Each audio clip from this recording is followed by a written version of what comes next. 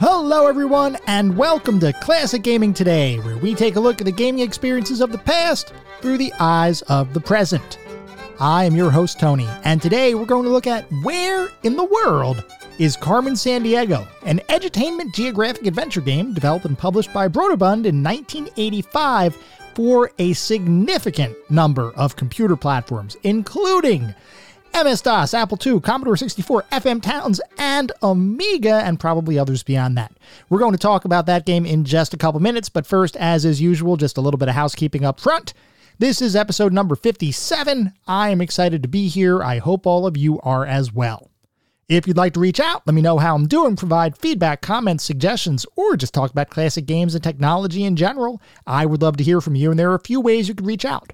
I have an email address, which is classicgamingtoday@gmail.com. I have a Twitter account with the handle @classicgamingt, and we have a Discord server. The link is in the show notes. Discord is probably the best way to get in touch with me and the rest of the podcast community. We have a ton of fun out on Discord, a lot of active discussions, and we also have our Weekend Gaming Challenge. This weekend's gaming challenge was all about mature games as inspired by Conker's Bad Fur Day, which we talked about last week. So we did have a few different titles in play this past weekend, and ISO was able to complete 30 out of the 40 points associated with the challenge. That maintained his lead at the top of the leaderboard. He currently has 117 points. I was actually able to complete most of the October monthly challenges, which were all community driven. I'm currently in second place with 59 points, but I will only be competing in those community challenges, so I do not anticipate keeping my own spot on the leaderboard. Bookie Gnu did not have a chance to compete this weekend. He was actually doing some family-friendly things, which really wasn't conducive to mature games. So he remains in third place with 58 points. Rich Senewald is in fourth place with 40 points. I am the Dizzle, fifth place with 19 points. And Left-Handed Guitarist added 6 points this past weekend. That brings his total up to 9. So we are going to continue to have our weekend gaming challenge on a weekly basis, obviously. So if you do want to get involved there, Discord is definitely the place to do it. We have a ton of fun out there. There's all sorts of weird challenges that get posted, and you do not have to be the leader or the winner in order to win prizes. This season is probably going to last through the end of the year, so anybody who does want to get out there, get involved, Discord is the spot to be. The link for Discord, once again, is in the show notes. I should mention that we also have a Patreon. It is patreon.com/classicgamingtoday. A lot of cool stuff comes along with that, including a Patreon exclusive podcast that releases once every other week. And we also have a specific Discord channel for our patrons, and also some exclusive blog posts out there on Patreon as well. So if you want even more Classic Gaming Today goodness, patreon.com/classicgamingtoday is where it is at. I would also like to shout out our Pantheon patrons. They are ISO, Rich Senewald, and David Morton. Thank you guys for supporting the show, and thank you all for supporting the show, whether you contribute monetarily or you simply listen on a regular basis. I truly do appreciate all of the support. For anyone who may be new, welcome. I just want to give a brief overview of the anatomy of an episode because, for the most part, all of our episodes follow a very similar format and structure. We will always start by talking about the history of the game in question, the historical context. How was the game made? Why was the game made? And then we go into a pseudo-review kind of section. And I say pseudo-review because it's not like we assign a numerical ranking or give it a bunch of stars or anything like that. But we do talk about every single game from several different perspectives. We take a look at the graphics. How does the game look? The sound and music. How does the game sound? The narrative and/or story, if the game has one, playability and controls, and overall feel. What does it feel like to play the game today versus when it may have been released 20, 30, maybe even 40 plus years ago? We do all of that to reach a verdict as far as how well the game holds up today. And to do that, we assign each game to one of several categories. At the very top of our list is the Pantheon of Classic Gaming. If a game reaches the Pantheon, you know it is that darn good. It is a certifiable classic. You owe it to yourself to go out and play that today. Just beyond the Pantheon are our golden oldies. These are still really good games. I still highly recommend you play them, especially if you have nostalgia for the game in question or you like the genre in which the game lives. By all means, go for it. These are still amazing experiences. They're not quite Pantheon level, but I still wholeheartedly recommend that you try these games out today. Beyond our golden oldies, we reach the mediocre mentions. These are the games where we start talking about experiences that I cannot recommend to the broader population. They've either aged a bit, might have had a couple of issues to begin with. You may still have a good time, especially if you enjoy the genre in which the game lives, but for the vast majority of people, you don't really want to play the mediocre mentions unless you're particularly curious about them. But then beyond the mediocre mentions, we reach the footnotes. These are the games that are best left in the annals of history. I have played them, so you don't have to. I cannot recommend anyone play these titles today. They have either aged incredibly poorly, or they may not have been all that great to begin with. With that out of the way, we're going to start talking about the game of the day. That is, where in the world is Carmen Sandiego?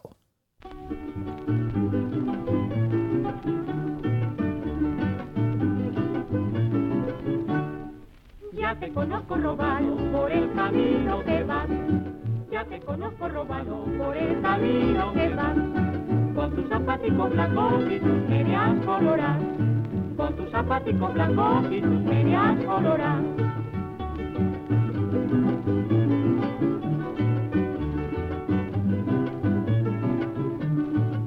Where in the World is Carmen Sandiego is an edutainment geographic adventure game developed and published by Broderbund back in 1985 for almost any computer system that had an electronic pulse.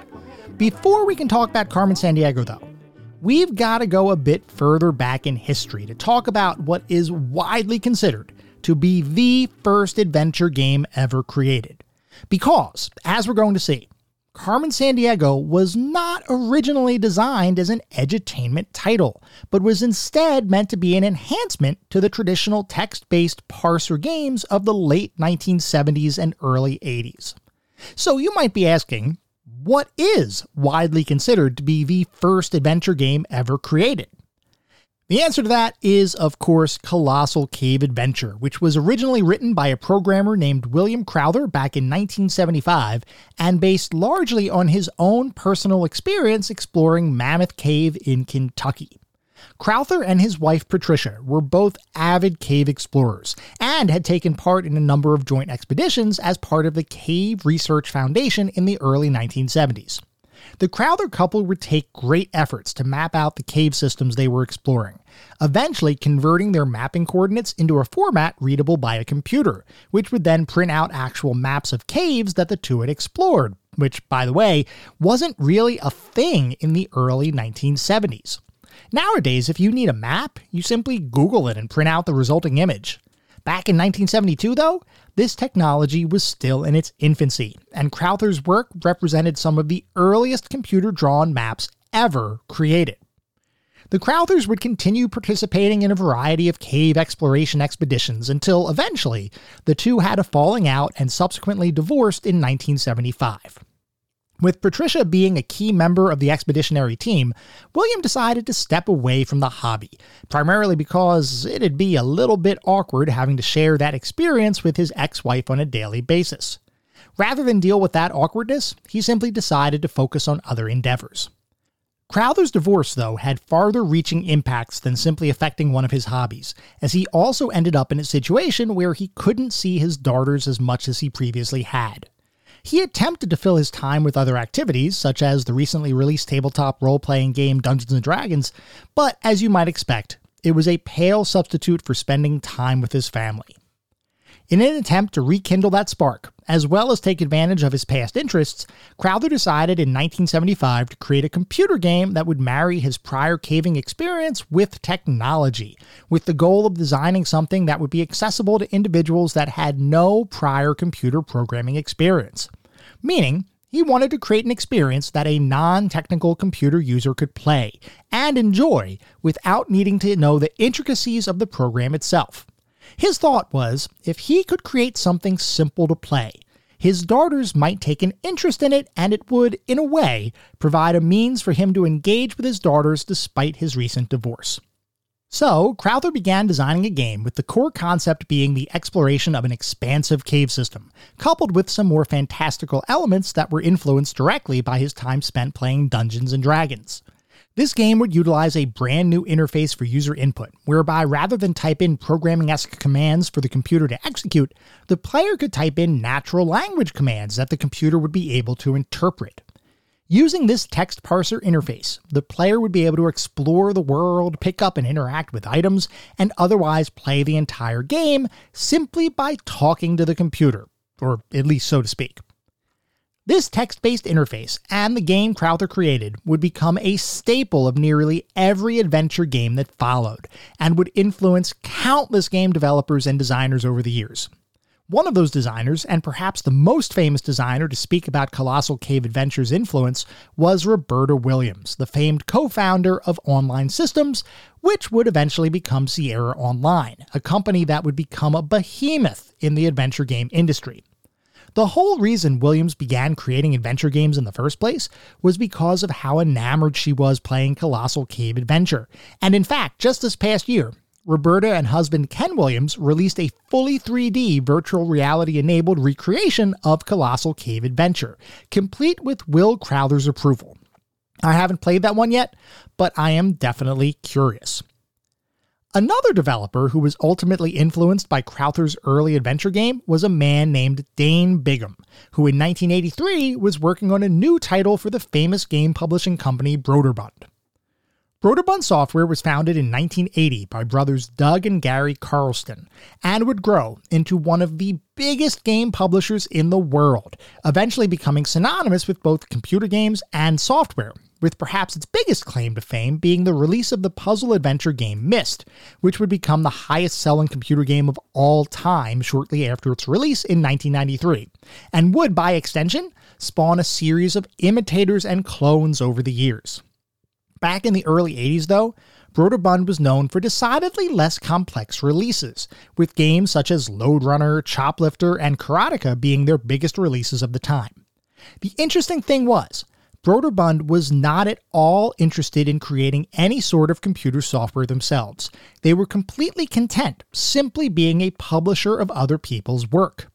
And that publishing business, by the way, was pretty darn lucrative, as within 3 years of its founding, Broderbund would become the 10th largest computer entertainment software company in the entire world. Despite that publishing success, Broderbund would eventually begin to consider making its own internally developed games, with the first such title assigned to computer programmer Dane Bigham to bring to life. Bigham, like many computer game aficionados of the time, had been incredibly impressed with Will Crowther's Colossal Cave Adventure, and when he was first asked to begin working on a Broderbund-developed title in 1983, his first idea was to create an adventure title for children, something that would be as engaging to the younger generation of gamers as Colossal Cave Adventure was to more mature players. There was just one problem.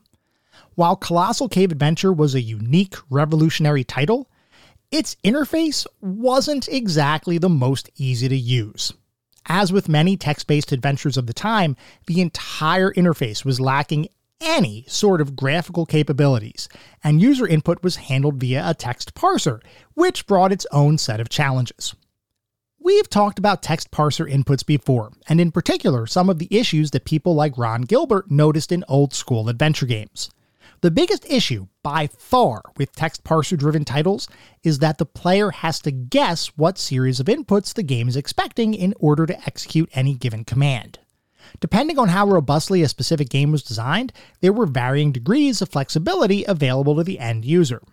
Looking at a purely hypothetical example, assume you're playing a game and you navigate into a room that has, in the game's words, a shiny bronze key on a nearby table. If you play adventure games like I do, your first order of business is likely to try to get that key into your pockets, because there's a very real likelihood that you'll need it at some point. So, let's say you type the command, pick up key, into the game's parser. Some games might interpret that command as you would expect, and the key magically appears in your inventory. Other games, though, might complain and say something like, "There's no key here," because that particular game might be expecting you to type pick up shiny bronze key before it recognizes which object you're referring to. Other games might complain and say pick up command not recognized, because that particular game expects you to use the verb get as opposed to pick up. While many games were designed with synonyms for objects and verbs, the fact is, interacting with these early text adventure titles was anything but straightforward, and it ultimately created friction that could cause players to become frustrated with the game. Dane Bigham recognized this issue, and he further understood that if more mature players were having these frustrations, trying to design a text parser adventure title for children would be an even harder task. So he came up with an alternative. What if, rather than using a text-based parser, he could design a game using a menu-driven interface, where players could select from a list of commands as opposed to trying to figure out what specific words the game would actually recognize? With the advent of the more powerful computer systems, such as the Apple II, Bigham believed he could design an engaging experience with high quality, at least for the time, graphics, and a simplified interface that could literally be picked up and played by anyone. With that goal in mind, Bigham began designing the title, basing its general concept on the childhood game of Cops and Robbers, where basically the player would be a good guy, and his or her goal would be to catch a number of bad guys through solving puzzles and navigating a variety of environments. Bigham brought that idea to a couple members of the creative team at Broderbund. Gene Portwood, who was a former Disney illustrator who worked on such classic films as Lady and the Tramp, Sleeping Beauty, and Captain Hook, and his partner Lauren Elliott, who was more of an idea person responsible for bringing new and exciting gaming experiences to life, as well as working with various independent developers to help build out Broderbund's stable of published titles. Portwood and Elliott were effectively partners in crime, and would over time become very influential in identifying and working with early talent that would eventually become major players in the video game industry. As an example, Portwood and Elliott were the project managers responsible for overseeing the title Raid on Bungling Bay, which was the very first computer game developed by a young software developer by the name of Will Wright. Some of you might recognize that name, but for those who don't, Will Wright would go on to co-found the company Maxis, which was responsible for developing and popularizing the entire sim genre of games, including SimCity and its various sequels, as well as related tangential titles like Sim Life, Sim Earth, Sim Ant, and Sim almost any other thing that could be simulated. He was also responsible for creating The Sims, which was a life management title that incidentally took over millions of people's lives when it was released, as well as Spore, a life simulator with unique genetics mechanics that would determine how various species and life forms would spring into existence. Mild tangent aside, Portwood and Elliott were responsible for a number of Broderbund's creative endeavors, and when Bigham brought his Cops and Robbers adventure idea to the duo, he was hoping to get the green light to proceed. What he didn't expect was to meet some resistance, though that's exactly what ended up happening, as Portwood in particular just wasn't terribly keen on the idea. He felt that the concept, while okay, just wasn't focused enough to develop a story around. Bigham, to his credit, did not relent, and he would go through a number of design revisions until eventually he came up with a concept whereby players would solve a single case at a time, as opposed to being placed into an unstructured world filled with a variety of criminals. This more structured approach to the game did finally get Portwood's attention, and all three agreed that this was an idea that had merit. So, Bigham, Portwood, and Elliott began working on refining the concept further, with work progressing on plan and without issue. That is, until Broderbund co-founder Gary Carlston decided that a change in direction was in order. Carlston in his youth had been a prolific traveler, and as a child in the 1950s, he accompanied his family on numerous trips across Europe, visiting various countries and learning more about each location's culture, people, and social norms.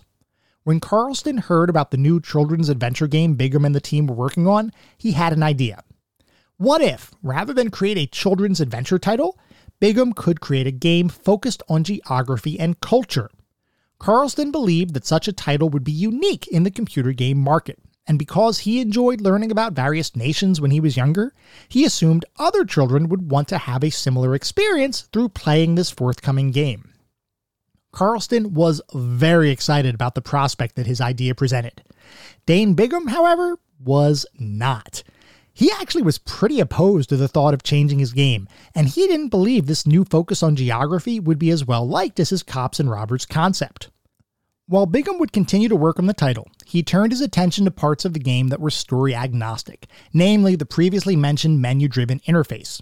His thought was he didn't really want to work on a geography-driven story, but he still had ownership over the control scheme he had come up with, so that's where he would focus his attention. Carlston, despite Bigham's resistance, was not deterred, as he hired a different writer, David Siefkin, to create the geographic narrative that would eventually form the framework for the game. Now, interestingly, Siefkin had also been a fan of Colossal Cave Adventure, so when he sat down to begin writing the story for this future title, he took a number of inspirations from that game, albeit with a more geographic slant. He conceptualized a conversion of sorts, where the cave system would instead become a map of the world, and the individual rooms in the cave would become various countries. Instead of objects to be picked up, Siefkin created a number of geographic and cultural clues which he expected the player to observe and use to help determine which country they should explore next. While Siefkin assumed that young players would eventually learn the facts embedded in the game through trial and error, Gary Carlston had another ingenious idea that would provide even more potential educational content. He wanted every single copy of the game to be shipped with a copy of the World Almanac, providing a reference material for would-be world adventurers and geographic sleuths to look up and decipher the game's clues. Other than Bigham, pretty much everyone else on the team really enjoyed this concept, and shortly after Siefkin completed his first draft, the game's working title would be revealed to the team. Broderbund's first internally developed title would be the world-spanning geographic-focused adventure known as World Quest. With work on World Quest continuing to progress, attention shifted to how to create the driving purpose behind all of the world exploration players would be tasked with, and here Siefkin and the team developed a number of villains that players would have to track and eventually apprehend. These villains would all be part of an organization called VILE, which stood for the Villains International League of Evil, and their sole purpose in life was to steal as many priceless world artifacts that they could get their hands on. Players, by contrast, would belong to a detective agency named Acme, which randomly stood for a company that makes everything, which was most likely a nod to the classic cartoon shows that prominently featured Acme-made products in their episodes. So, the game had a general structure, the player had a goal, and the bad guys had a purpose. But the title of the game, World Quest, didn't exactly have the kind of appeal that the team thought would resonate with consumers. It did adequately describe the concept behind the game, but honestly, it kind of sounds like a piece of reference software or an encyclopedia, which isn't exactly what the development team was going for.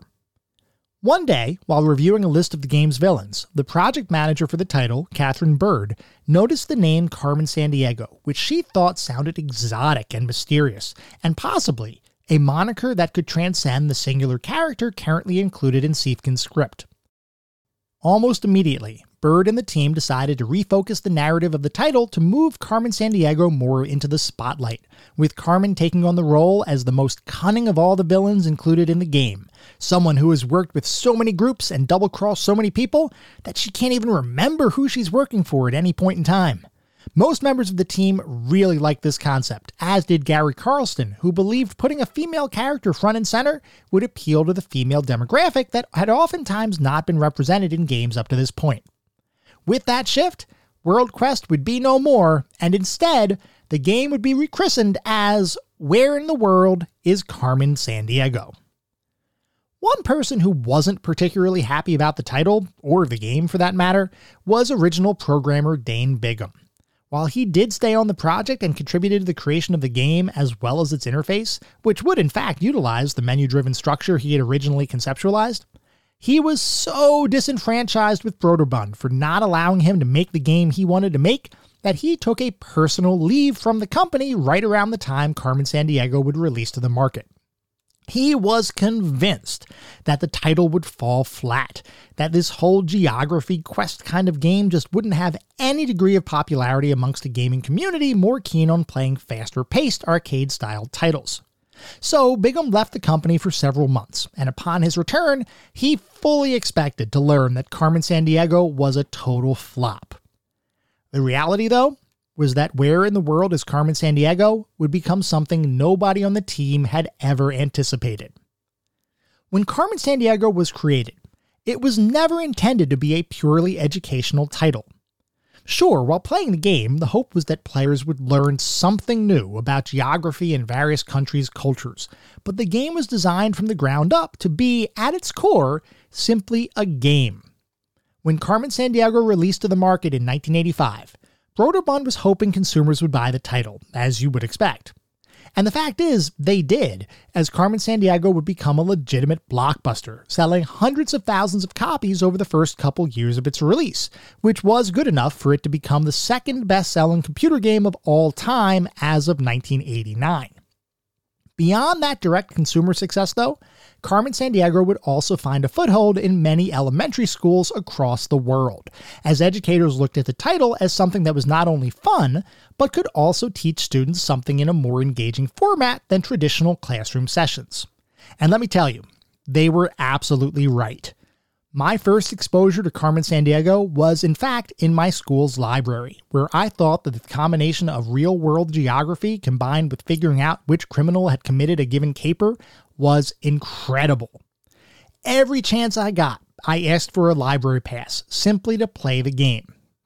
And let's say I got to the library and someone else was at the computer, that person almost always was playing Carmen Sandiego. It was so popular that people would gather around that singular library computer just to watch someone play the game. I've got to impress this on all of you. This is not the kind of game that typically lends itself to people gathering around to watch it. It's not like it was a mega arcade hit like Dragon's Lair or something terribly advanced graphically. It was simply a well-developed, engaging experience, and even better, it was a game that you could play at school without getting in trouble. Anyway, putting aside sales figures, Carmen Sandiego would also be a critical success, as many reviewers praised the game's use of real-world locales and engaging, thought-provoking gameplay. Nearly everyone who played it learned something while playing it, but the thing is, it never felt like work or studying. People were learning facts and having fun doing it, which many reviewers explained was a tricky move by Broderbund, and one that would prove to be hugely successful.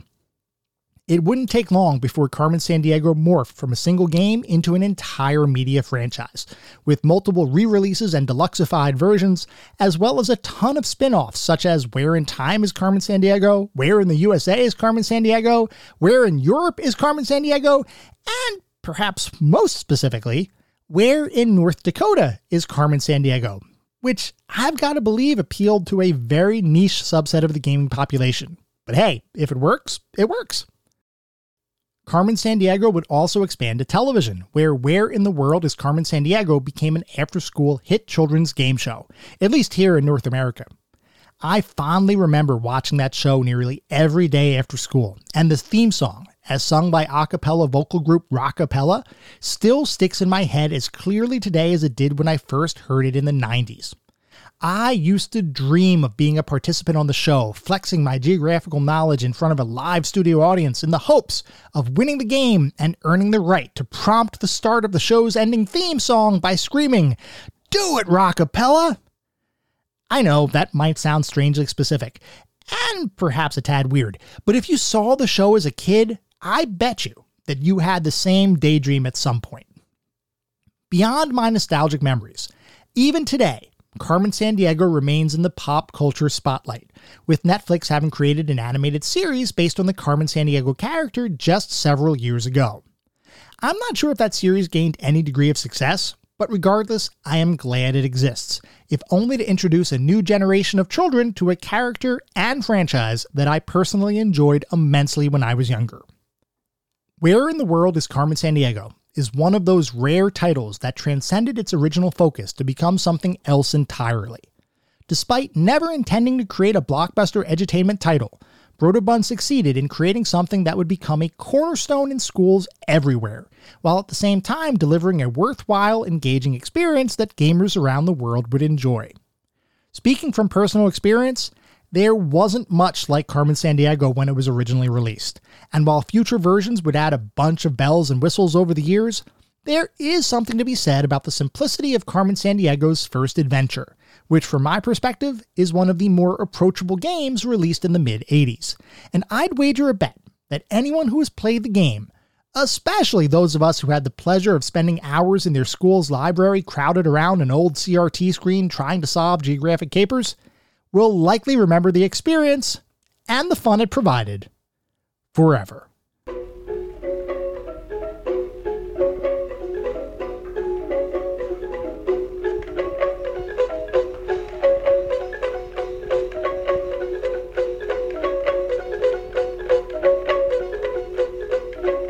We are now going to shift to start talking about what it feels like to play Where in the World is Carmen Sandiego today versus when it was released back in 1985, almost 40 years ago. So like we talked about, Where in the World is Carmen Sandiego ultimately became an edutainment title. And if I recall correctly, this is the first edutainment title that we've talked about on this podcast, so I'm pretty excited to dive right in. But first, a word about versions. Carmen Sandiego has been released, re-released, remastered, re-remastered, deluxeified, and special edition-ified multiple times over the years. So any discussion about a given playthrough has to first identify what version of the game we're talking about. For this episode of the podcast, I ended up playing the original DOS version of the title, which comes with its own quirks, eccentricities, and features. I should mention, though, that this isn't the version that I have the most nostalgia for, because, like many individuals around my age, Carmen Sandiego was a staple on our school's library computer systems, and I remember countless hours spent at school just playing Carmen Sandiego. In America around this time, which would be the later 80s into the early 90s, Apple was the de facto standard for educational computers, so the version I ended up playing in school was one of the deluxe versions for the Apple II line of computers, complete with color graphics and advanced, and I say that in quotes, audio capabilities. But I wanted to get the original Carmen Sandiego experience for this episode, so from here on out, everything I say is going to be based on the 1985 DOS version of the title, which I believe had feature parity with the original Apple II release of the title. Anyway, personal history and explanation aside, let's talk about Where in the World is Carmen Sandiego. The first thing you need to do, if you decide to play this version of Carmen Sandiego in modern times, is something that will make your playthrough much less confusing, especially early on. Take a seat down by your computer.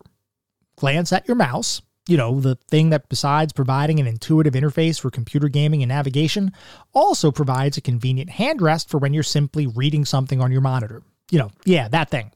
Take it and hide it. Stuff it behind your monitor, in a drawer, somewhere out of sight. Because the original version of Carmen Sandiego was born from text-based adventures, and as a result, there is absolutely no mouse input used in the game at all.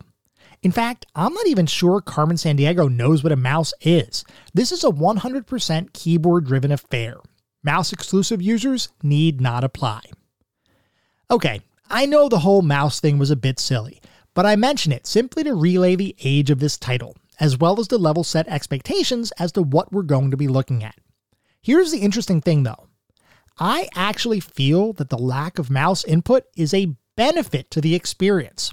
From my perspective, it surprisingly makes the game more fun to play. Carmen Sandiego is structured around the concept of cases and promotion. As you play the game, you receive instructions from your detective agency, Acme, about any number of a variety of capers that different villains around the world have committed, and it's up to you to track the fugitive through various geographic locations, while at the same time identifying who that fugitive is, and ultimately getting a warrant for their arrest. Assuming you solve enough cases, you'll eventually be promoted, which occurs multiple times throughout your playthrough, until eventually you're taking on the vile mastermind herself, Carmen Sandiego. Catch her, and you've truly reached the Acme Detective Hall of Fame, which basically means you've beaten the game. Those individual cases that you'll solve over the course of a playthrough are entirely random, and at runtime, the game determines several different elements that make up a given case. Some artifact will be chosen at random, which will coincide with a specific country and/or city, which provides the starting point for your adventure. A suspect will also be selected at random, though the only thing you'll know at first is whether the individual is male or female. It's up to you to find different clues to narrow down who the suspect actually is. You know what? Let's take a step back. The best way to understand how the game plays is to actually walk through a representative example of how a case plays out. Because every case is structured identically. If you understand how one case works, you understand how the entire game works overall. So, when you fire up the game, you get to type in your detective's name. If you have a pre-existing character, meaning you've played the game before using that name, the game will find your detective records and assign you a case. If not, the game will create a new character and assign you a case. From that point, everything plays out the exact same way, whether you're a new or returning player. You'll receive a notice from the Acme Detective Agency listing an artifact that's been stolen, where the artifact was stolen from, and whether the culprit was a male or female. Then you're sent off to whatever location the artifact was taken from and notified that you only have until Sunday at 5 p.m. to complete your investigation, with each case beginning at 9 a.m. on Monday. With your orders in hand, you're now left on your own to begin your investigation. Investigating each geographic location involves going to one of 3 different locations at each city, which are places like libraries, harbors, palaces, airports, and other fairly common buildings and locations you might find in a major city.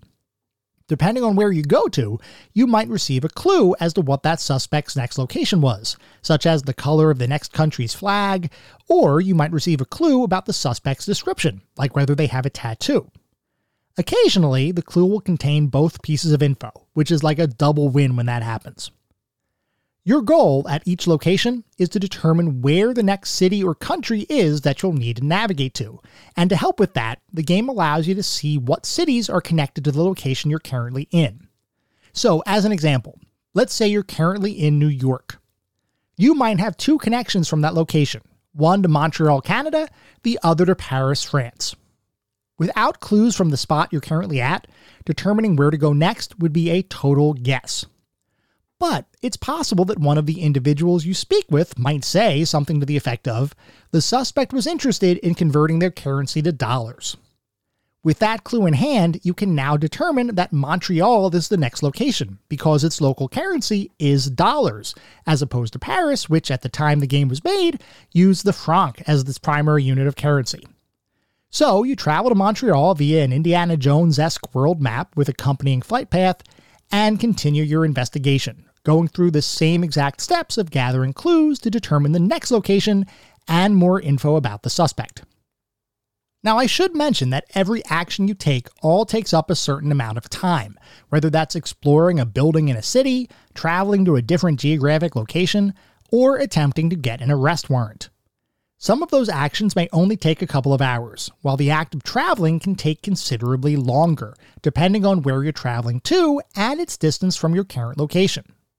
Because time is a factor in this game, and is a somewhat scarce resource, it behooves you to try to be accurate in traveling to your next location. If you don't pick the correct spot, you'll arrive in a location where the locals have no pertinent info to give you, forcing you to backtrack to your prior location and try again. Depending on the distance, you may end up wasting a day or more simply in incorrect travel, which can really put a damper on your investigation. If you do choose the correct city or country, though, you'll be presented with an indicator that you're on the right track the next time you explore one of the country's locations. This can be something like seeing a suspect run across the screen, a knife flying into a nearby wall, or several other similar kinds of animations. Eventually, after tracking the suspect through 5-ish locations, you'll arrive at your final destination. Assuming you have an arrest warrant, the local police will arrest the suspect and you'll receive credit for solving the case, which contributes to your overall career track at the Acme Detective Agency. Win enough cases and you'll get promoted.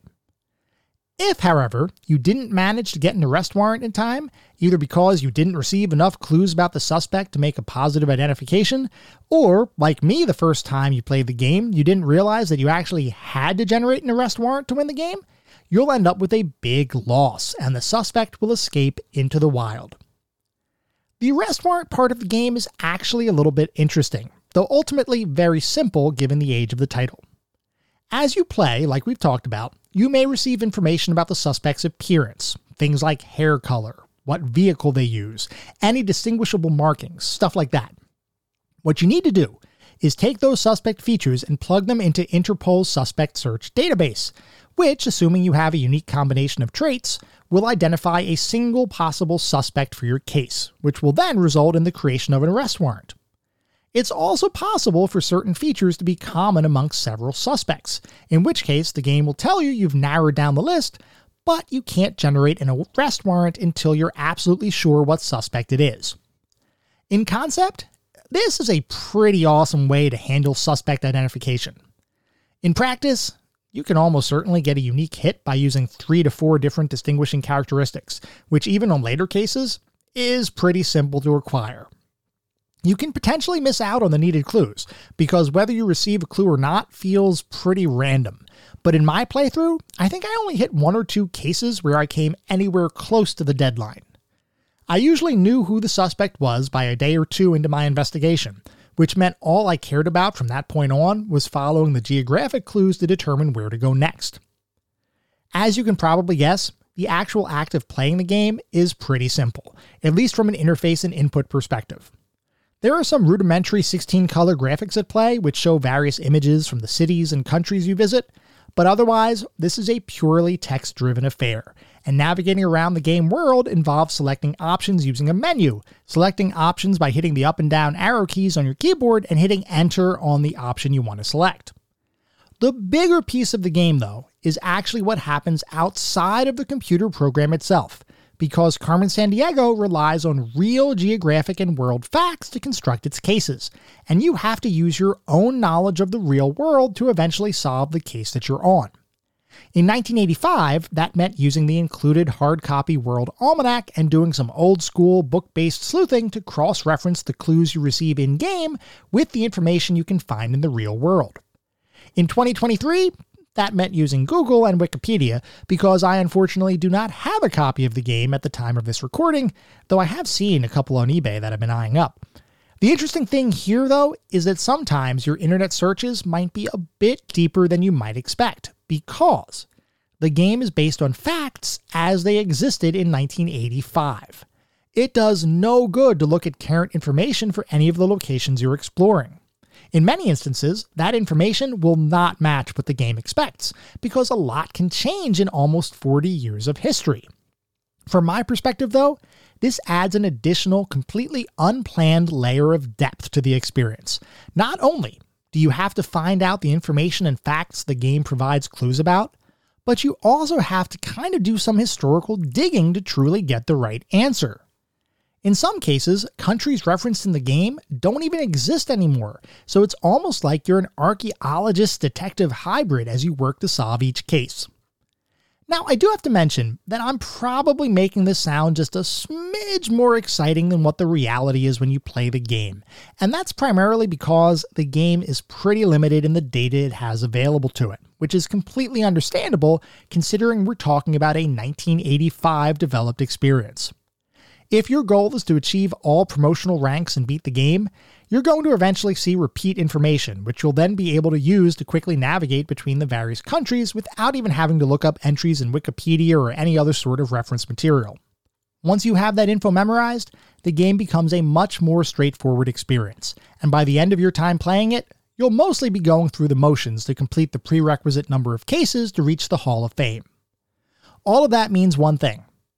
The game is actually an effective learning tool, and it truly deserves its classification as edutainment. I actually learned something by playing the game, which is exactly why Carmen Sandiego became a mainstay in schools around the world following its release. I didn't set out to learn more about South American countries or the currency of various Asian cities, but that's exactly what happened through playing the game. And let me tell you, I was definitely entertained along the way. Before I memorized all of these geographic and social studies facts, I found the act of investigating to be engaging, and like I mentioned earlier, the fact that you can only use a keyboard throughout the game actually made the game more fun to play. I personally felt like a 1980s era detective with limited technology at their disposal, and for some reason, it felt really fun to play a game with such simplicity and restrictions on your control scheme. It was somehow evocative of the era in which the game was made, and for me, it made the whole experience that much more fun. I can totally see how Carmen Sandiego would be a fun way for younger gamers to actually learn something worthwhile. And like I said earlier, I did in fact play a version of the title when I was younger, and I can confirm that even as a child, I was tricked into learning while I played. Tricky move by Broderbund and the development team, but it worked. That being said, the limited capacity of the game's storage is something that later games in the series would improve, which would in turn make those future iterations of the title dramatically more replayable than the 1985 version that I played. Sure, there's always a chance you see something you haven't seen before, but if you play enough to reach the Hall of Fame, you'll probably have seen the majority of what the game has to offer. That doesn't mean the experience isn't worthwhile, it just means that the game's replayability isn't quite as strong as the games that would follow. Before we go on to start talking about the more specific aspects of the game, I do want to take a look at the back of the box because, as you all know, I love looking at the back of the box for all of these games that we talk about. I really enjoy looking at how different companies have marketed their titles, how they tried to sell those products, because around this time, we didn't always have magazines that we could refer to reviews on. We certainly didn't have the internet and YouTube to be able to look things up and to watch gameplay videos. A lot of times when we were making buying decisions, the decision came down to if the box looked cool and if the back of the box explained something that we wanted to play. So, for where in the world is Carmen Sandiego? The back of the box says Mystery, Intrigue, Adventure.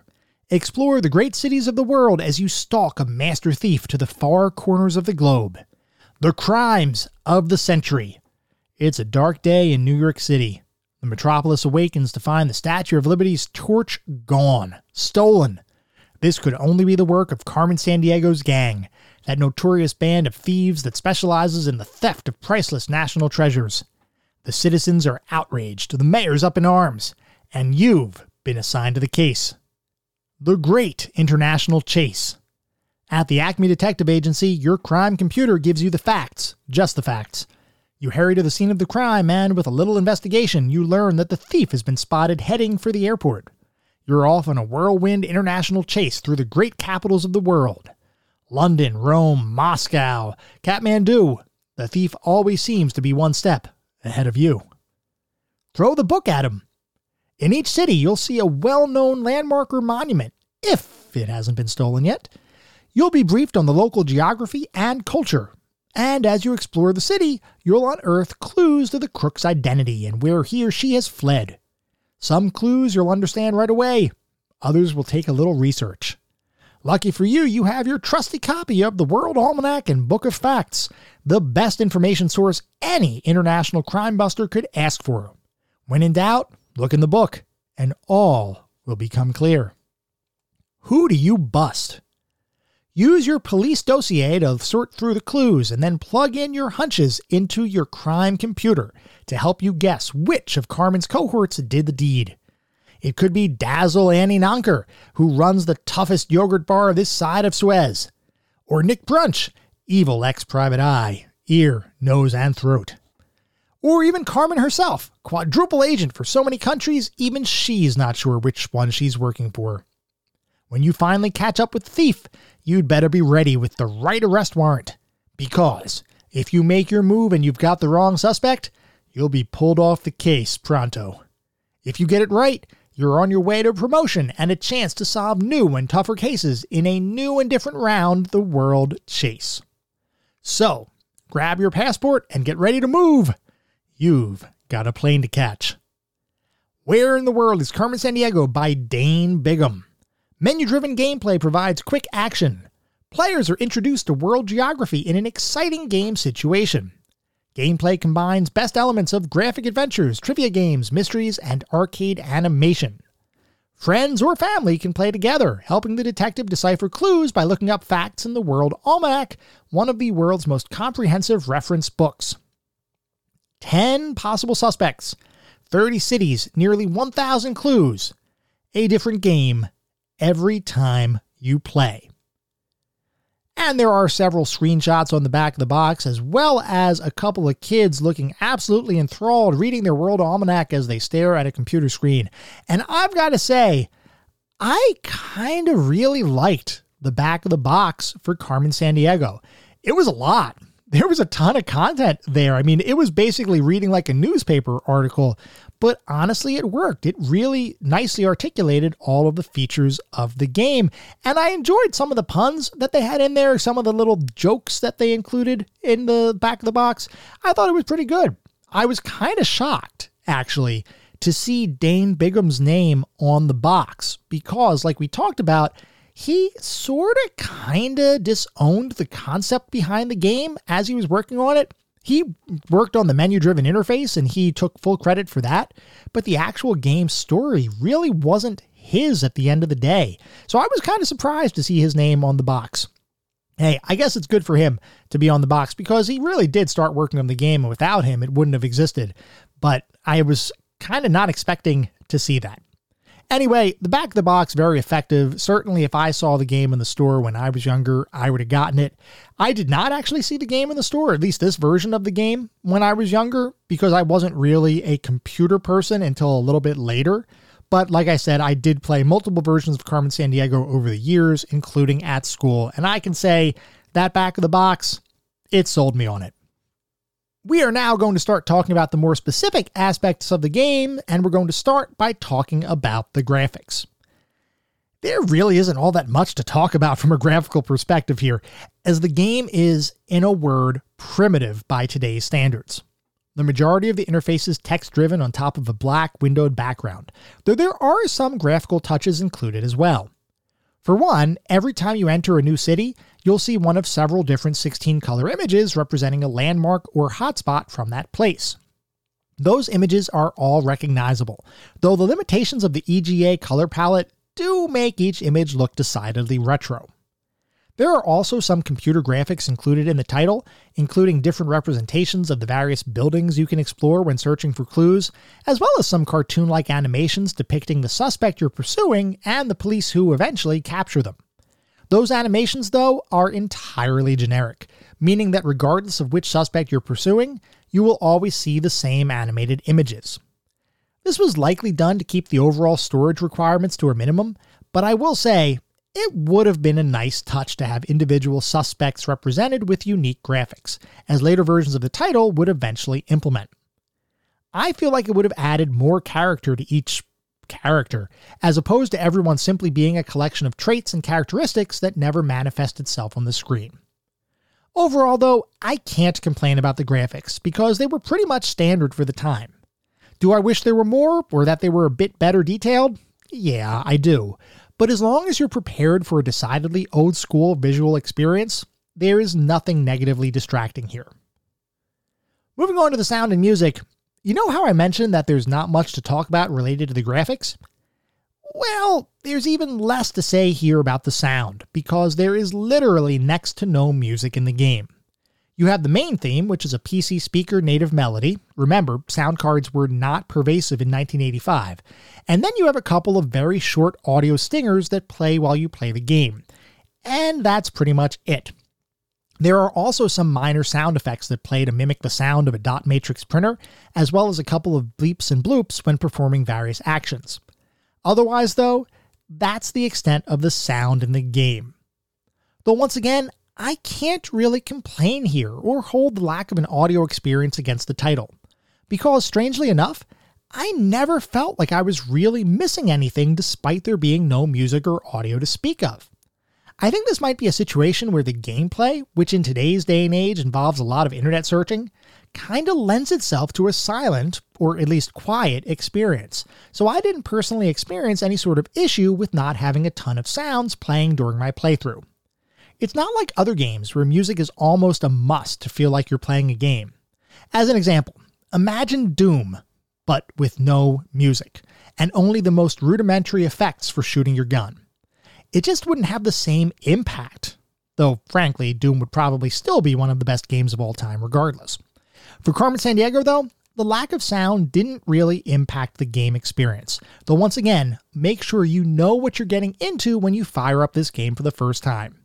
If you're expecting something more multimedia friendly, like the CD-ROM versions released in later years, you'll definitely need to temper your expectations. And by the way, most of the music that you're hearing interspersed throughout this episode is not from this original DOS version, because like I said, there's pretty much no music there to pull from. So all of the music that I'm including in this episode actually comes from different versions of the game that have been released over time.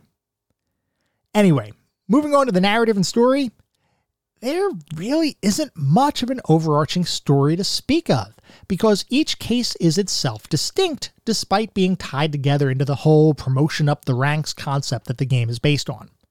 The general concept, like we talked about, is that you play a detective whose assignment is to apprehend a number of criminals who are attempting to steal priceless world treasures and artifacts. Through a combination of trivia smarts and careful observation, you eventually make your way through the game with the hope that you can someday capture the mastermind behind the whole criminal ring, Carmen Sandiego. Where in the World is Carmen Sandiego is almost more akin to a puzzle game than a true adventure, though there are definitely some light adventure game elements in here. Because of the focus on the puzzles, or more specifically the educational trivia, I can completely understand and accept the fact that the game has no narrative connection between cases. It's not like you're role-playing a detective with outside motivations, friends and family, and any other distractions. You're simply tasked with solving a bunch of geographic capers, and the game delivers in that regard. Story-wise, nothing really there, but that's okay given the context of the game. Moving on to the playability and controls, we already talked a good bit about the overall controls and how to play the game earlier, so I'm not going to belabor the point here. What I will say though, is that the game's control scheme is incredibly simple. So much so that the only prerequisite to enjoying the game is the ability to read, which kind of makes sense considering the edutainment focus of the title. In fact, the game's controls are so simple that there was a handheld version of the title released a couple years ago, complete with big plastic buttons representing the keys on the computer you would need to use in order to be successful in the game. I actually do in fact have one of those devices, though I admit I never played the game on it, because I looked at that particular purchase more from the perspective of adding it to my collection versus actually playing it. Regardless, if you can press the arrow keys on your keyboard, and you can press the enter key, you have enough manual dexterity to play the game.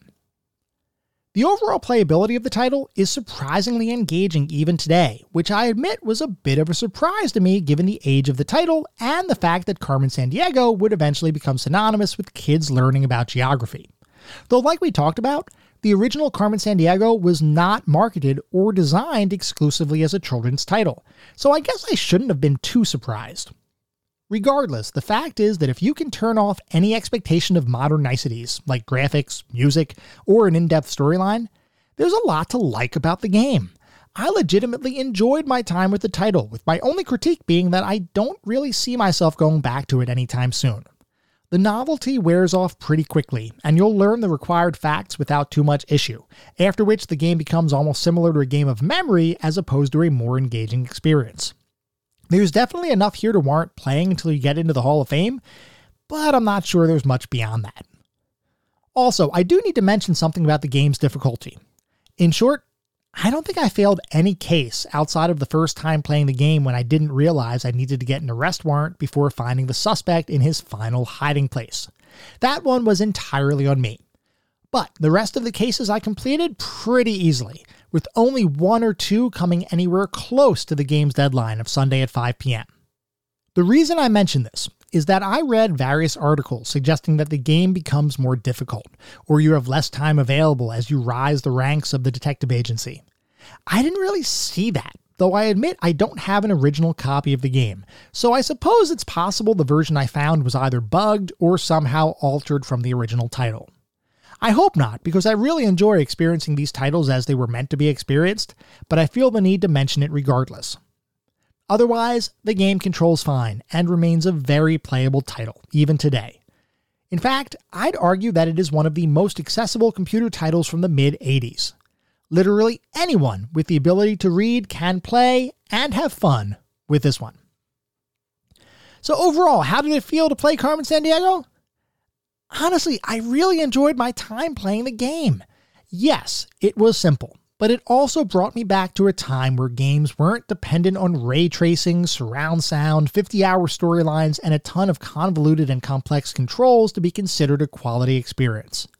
If you're expecting something modern here, you will be disappointed. But as a game representative of the time in which it was released, there is a ton to like here. So overall, what is our verdict on Carmen Sandiego? Well, when I look at it, I see a game that is fun to play, at least for a couple of hours.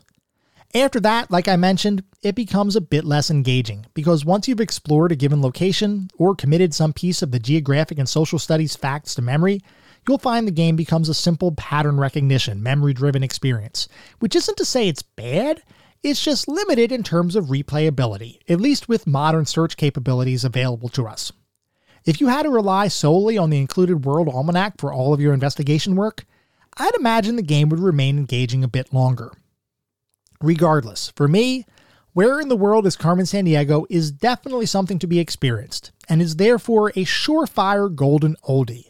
It's a worthwhile experience, and I do recommend you give it a go if you have a chance. But I don't see it as something that will capture your attention for any extended period of time. If you go in with the appropriate expectations, I do believe you'll have fun with this one, and the simplistic gameplay and overall objective of the game still holds up today, which is why I have no reservations adding Where in the World is Carmen Sandiego as the newest member to our list of Golden Oldies.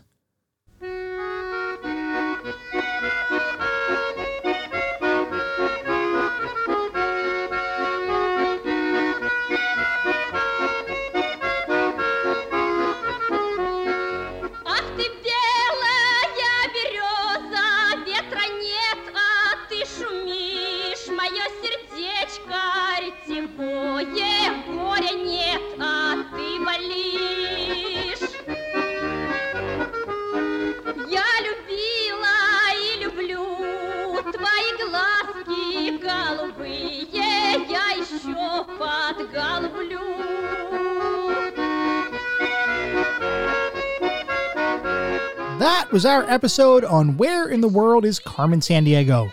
I hope you all enjoyed listening to it as much as I enjoyed creating it. If you'd like to reach out, let me know how I'm doing, provide feedback, comments, suggestions, or just talk about classic games and technology in general, I would love to hear from you, and there are a few ways you could reach out. I have a Twitter account with the handle @ClassicGamingT. I have an email address, which is classicgamingtoday@gmail.com, and I have a Discord server. The link is in the show notes. Discord is the best place to get in touch with me and the rest of the community around this podcast. We have a ton of fun out there, so I do highly encourage you all to join Discord and join the discussion. I'd also like to mention that we do have a Patreon. It is patreon.com/ClassicGamingToday. So if you want even more Classic Gaming Today goodness, patreon.com/ClassicGamingToday is where it's at.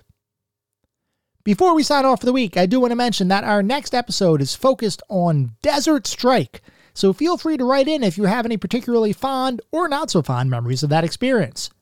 At the same time, I recognize you're likely listening to this podcast on any number of podcast engines, and if you would feel so inclined, it would be great if you could leave me a review. This is not about bolstering star counts. This is not about trying to harvest a bunch of 5-star ratings, though if that happens, awesome, that means we're doing something right. No, what it's really all about is trying to get the feedback necessary to make sure that I continue to deliver the best possible podcast I can. We get new listeners every single day, which is awesome. The only way to continue to deliver the content that you all want to listen to is by making sure that I am, in fact, delivering that content and truly creating the best possible podcast that I can. We'll be back in around a week with our next episode focused on Desert Strike. Until then, remember, sometimes the games of the... Wait, where's the music? Hold on. Wait a second. Oh, I know what I got to do. This is awesome. I always wanted to do this. To sign off, I will simply say, do it, Rockapella! Yeah!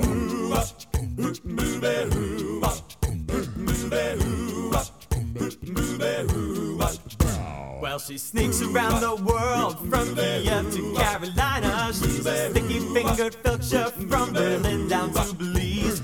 She'll take you for a ride on a slow boat to China. Tell me, where in the world is Carmen Sandiego? Steal their soul in South Korea, making nutty cooks right on the from the Red Sea to Greenland. and they'll be singing the blues. Well, they never Arkansas her steel. The meat come from the jungle. Tell me, where in the world is Carmen Sandiego? She go from Nashville to Norway, out there to Zimbabwe, Chicago to Czechoslovakia and back. Well, she'll ransack Pakistan and run a scan in Scandinavia. Then she'll stick 'em up down under and go pickpocket further. She was the missing misdemeanor when she stole the beans from Lima. Tell me, where in the world is Carmen Sandiego? Oh, tell me where in the world? Oh, tell me where can she be? Botswana to Thailand, Finlandia, Amsterdam, Mali to Bali, Ohio, Ohio.